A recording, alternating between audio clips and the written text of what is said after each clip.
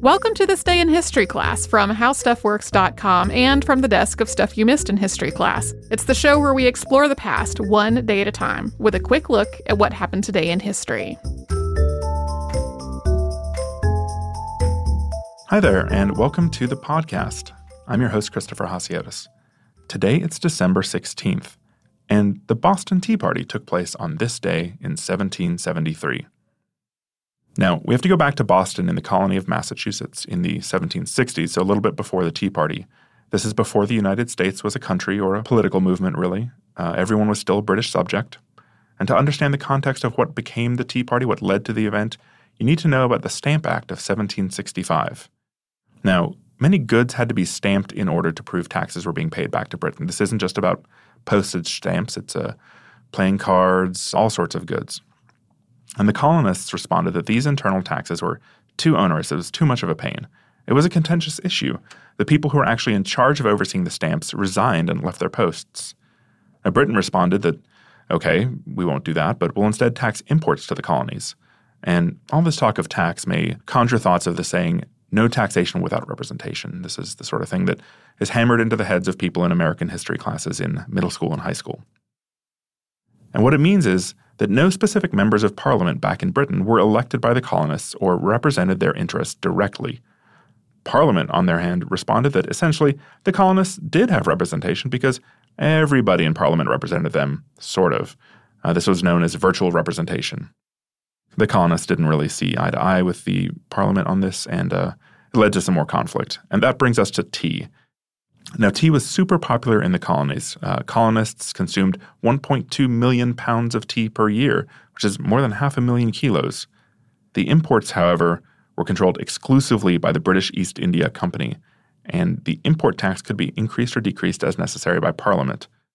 One justification that Parliament gave for setting up this monopoly and levying these taxes was they had to spend money and resources on the French and Indian War, which they claimed benefited the colonists, but it also benefited Parliament and the British Empire as well.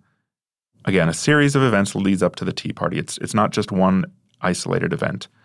Laws and acts come into play. The 1769 Indemnity Act repealed the tea tax, but then the Townshend Acts restore that tax, and then those were repealed in 1770. And then in 1773, we have the Tea Act that comes along. Now, at this point, the people of Boston felt unrepresented. There was discontent. The whole population of the city was about 15,000, but there had been meetings of up to 5,000 people to talk about the problems. That's a third of the population of the city. And on November 27th, 1773, word got out among one of these meetings that a shipment of tea was coming in. Now, the ships arrived in Boston Harbor and wanted to unload their tea, but the colonists particularly didn't want them to do that because then they'd have to pay the duty. The way it worked is once the tea hit the docks and left the boat, that's when the duties had to be paid. So folks whose names you may have heard if you're familiar with American history, Paul Revere, John Hancock, Sam Adams, folks like this and 113 other Boston townspeople were at the Old South Meeting House in Boston. Now, that's at the corner of Washington and Milk Streets today, and the building still stands. You can see it. It's directly across from the Irish Famine Memorial. A little bit of a hubbub grows up in the crowd. People get a little agitated, and everyone marches down to the docks. And they dump what today would be nearly $1 million worth of tea into the harbor. Now, this is generally a peaceful protest. There was destruction of property, obviously, and probably some shouting, some kicking and shoving, but nobody was killed. There were no serious attacks. In fact, of the 116 people who participated in this act, only one was arrested. Now, word of what became known as the Boston Tea Party didn't reach England until January of 1774. The British reacted angrily. They closed the port of Boston. They insisted the British East India Company be reimbursed for their lost goods. They reinstated the Quartering Act, which meant that British soldiers could stay in the houses of colonists for free. They restricted meetings, and they also decreed that British officials who were accused of major crimes in the colonies couldn't be tried in the colonies and would have to come back to England. So the Boston Tea Party didn't kick off the American Revolution per se. It's often shorthanded that way in history classes, but the first draft of the Declaration of Independence didn't come into existence until about 10 months later.